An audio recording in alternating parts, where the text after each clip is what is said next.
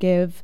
You're listening to Radio Activist, and you've been hearing about this traveling library that lends books to people that are living on the street. I mean, this is something that you're not hearing about. It's hard to find this kind of information. It really is. You can get news on the internet, but you can't really sort through it and find out what's relevant, what's happening right here in your community. You get that from KBOO. You connect with people on a human-to-human level. How rare is that in today's society of mechanization, robocalls, and spam? Here at KBOO, we're real people. You call us, and a real person picks up the phone. You come and see us, and a real person is there. And we're here for you, and we need you to be here for us. Right now, in the next minute, call that number, 877-500-5266. Be the hero for community radio. Put us over the top for the goal for this hour. $200 is all we need. 877-500-5266. 877-500-KBOO. Thanks, Jenka. Thanks, Layla. Stay tuned. It's 10 o'clock and time for Flashpoints after a couple of announcements. KBOO Portland.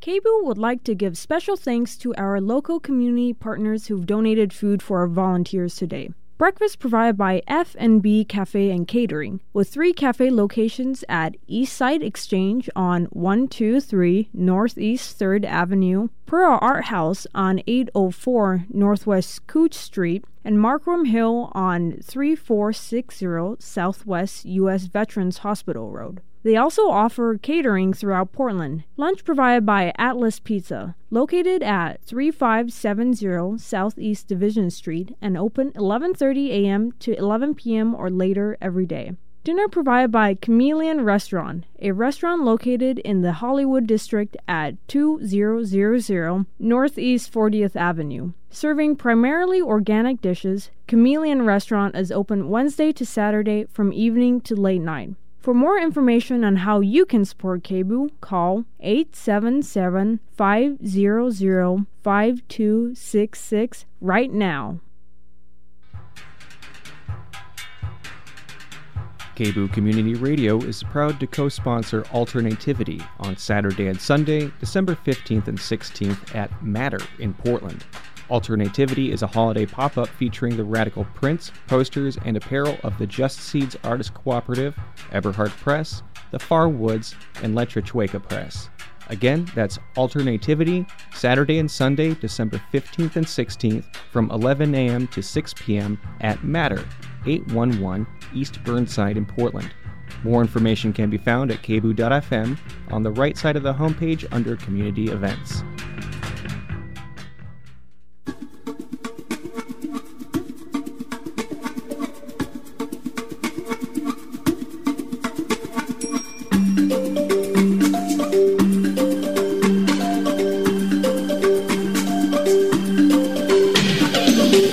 Today on Flashpoints, we're proud to present the Electronic Intifada podcast with host Nora Barrows-Friedman. All this straight ahead on Flashpoints. Stay tuned. You're listening to Flashpoints on Pacifica Radio. My name is Mike Biggs, in for Dennis Bernstein. On today's program, we're proud to present a new podcast by the Electronic Intifada with host Nora Barrows-Friedman. Listen to this. This pushback and the suppression that we're facing it's so clear that they're genuinely afraid that we can do something, that we can actually have some sort of momentum and shift the tide in the United States, at least, in support of Palestine. My advocacy for justice and for Palestine as part and parcel of the indivisibility of justice has been vindicated. The Electronic Intifada. The Electronic Intifada. The Electronic Intifada. This is the Electronic Intifada podcast.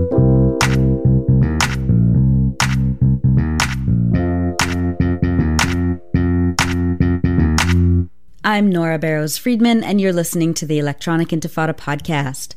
Coming up a little later in the program, we'll hear from Professor Rabab Abdulhadi of San Francisco State University. She'll be talking about the final dismissal of a frivolous lawsuit brought by Israel lawfare strategists against her and the university over her Palestine research and criticisms of Israel. The suit was filed as part of a years-long targeted bullying campaign intended to censor and threaten professors and students who advocate for Palestinian rights. But first, we take a look at the recent national National Students for Justice in Palestine Conference, which was held at the University of California at Los Angeles, or UCLA. In the weeks leading up to the conference, student supporters of Palestinian rights had been facing multifaceted attacks and smear campaigns by university administrators, local city leadership, and anti-Palestinian groups. Los Angeles City Council members unanimously passed a resolution condemning the National Students for Justice in Palestine Conference. The resolution openly accused members of Students for Justice in Palestine, or SJP, of holding anti-Semitic beliefs and called on the UCLA administration to shut down the event. Taking a page from an Israel advocacy playbook, Paul Koretz, the council member who brought the resolution forward, himself claimed that SJP members have advocated for violence against Jewish people and, in no casual terms, directly linked them to the bigotry that led to the massacre at the synagogue in Pittsburgh in October.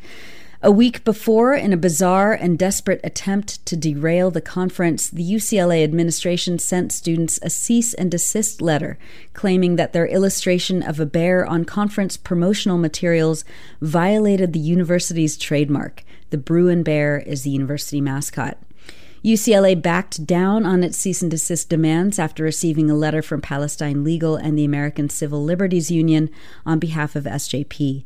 SJP stood firm in its rights to advertise its conference with a bear holding a Palestinian flag, but agreed to remove the word UCLA from its poster because the conference location was obvious.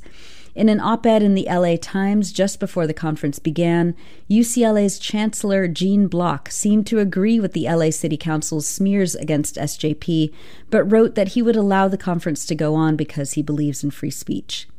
Despite the blatant attempts to repress it, National Students for Justice in Palestine and the Palestinian Youth Movement say that more than 550 students, speakers, artists, and organizers, quote, attended the conference to learn about radical hope, resistance in the face of adversity, making it the largest student conference focused on the Palestinian struggle to date. The groups added that, quote, no matter how severe the opposition was, scores of attendees came and learned about the Palestinian plight, and that is something that no resolution, no administrative critique, and no disruption will ever be able to take away. Joining us to talk about the conference and the organizing by students to challenge the ongoing repression by Israel lobby groups, lawmakers, and university administrations is Aisha Khan of National Students for Justice in Palestine. Aisha, thank you so much for being with us on the Electronic Intifada podcast. Thank you. Thank you so much for having us. There's so much to cover about the National SJP Conference. It happened more than a week ago. This year's theme was Radical Hope, Resistance in the Face of Adversity. In the joint statement that came out this week, National SJP and the Palestinian Youth Movement say that the resistance to that adversity is certainly about the wider Palestinian struggle for freedom, but it also applies to what students faced when trying just to put this conference on. Can you talk about the situation right now for students organizing for Palestinian rights on campuses in the U.S. and what you've been facing in terms of Zionist groups, university administrators, and even the local city council members who we're all trying to shut this movement and this conference down? Yeah, I think we've kind of faced backlash for a long time, but this time around with NSJP coming to Los Angeles, we had a particularly intense series of backlash and events that basically made it clear to us that not just university administrators, but elected official representatives that are supposed to represent their constituents are spreading very dangerous Islamophobic, anti-Arab tropes about what SJP is. We never got approached once by anybody that wrote about us, whether it was LA City Council member Paul Koretz, Brad Sherman, other elected representatives, or Gene Block himself, who wrote an op-ed for the LA Times that was also pretty inflammatory, where he made assumptions about what SJP does and basically said that he would just like to hold a conference to just tolerate and preserve the marketplace of ideas, even though we're very clear in that we challenge all forms of bigotry, including anti-Semitism, and promote justice and equality for everybody without any exceptions. It was just, we've been attacked frequently, but we were very misrepresented by the UCLA administration, even in their cease and desist letter, when they tried to imply that us using a kite on top of the bear with the dove somehow could imply an endorsement of violence, which I think is kind of the reason we wrote our statement with PYM, because it was so important for us to actually talk about all of these things that happened surrounding the conference. And we were so focused on trying to put the conference on that we were just in crisis mode the entire time. Like, we would shut down one fire where we would respond to the cease and desist letter, and then that ended up working out thanks to Paralegal and ACLU. And then the next thing we know, we have this LA City Council resolution, and then Gene Block. And then at the time, we were just in survival mode, and we just tried to do whatever we could to keep the conference going and to make sure students on campus feel safe and secure, mostly because we did have a very aggressive counter-protest at the conference that was organized by a lot of off-campus groups that weren't students, actually, that have a documented history of assaulting students on campus. So we were more concerned about security and safety more than anything else. But I think now that the dust has settled from the conference, we kind of have time to process how truly horrific all of the coverage around the conference was, where NSJP was never approached about what we do and who we are. And this is by, administrators and actual representatives who are supposed to have our best interests in mind and protect students, whether it's just UCLA students. And that didn't happen. And to look at how problematic it is for elected representatives to casually say that, they might be plotting terrorism. Just sentences like that were so casually published in the LA Times and the Daily Bruin by congressmen. And I think it's really important to actually hit at how problematic and how dangerous that could be for the safety of students who are just social justice organizers trying to do something good. Aisha, let's talk a little bit more in detail about the LA City Council resolution. Can you talk about what it said, the thrust of it, and how students are responding and organizing against it?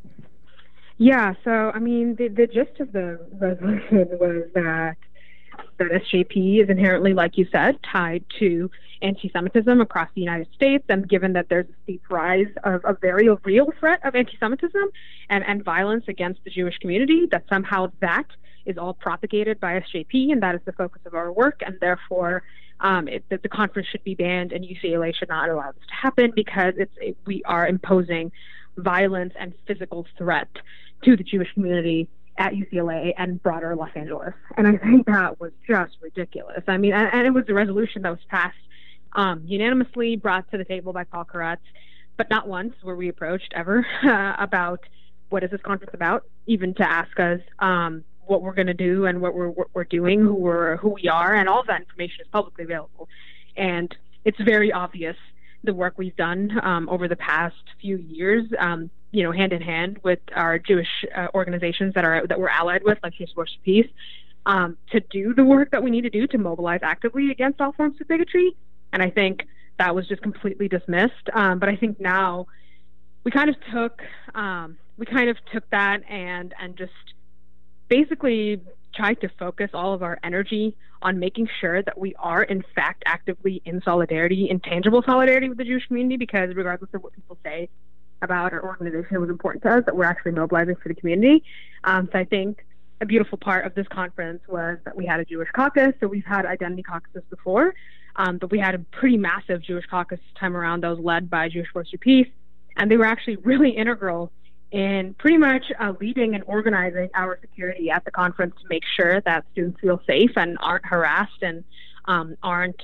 They ultimately did end up getting verbally harassed, at least by all the kind of protesters, but they were meticulous in helping us organize the conference and making sure our students feel safe. So I think we kind of responded to that city council resolution by, one, ignoring it, and two, making sure that our relationship with our allies is stronger than ever. And you're listening to Flashpoints here on KBOO Community Radio during our holiday membership drive, and we're asking for your support to keep this radio station strong. 50 years KBOO has been going, and we want to go another 50. We need your support to get there. $30,000 and $500 is our goal. $30,500.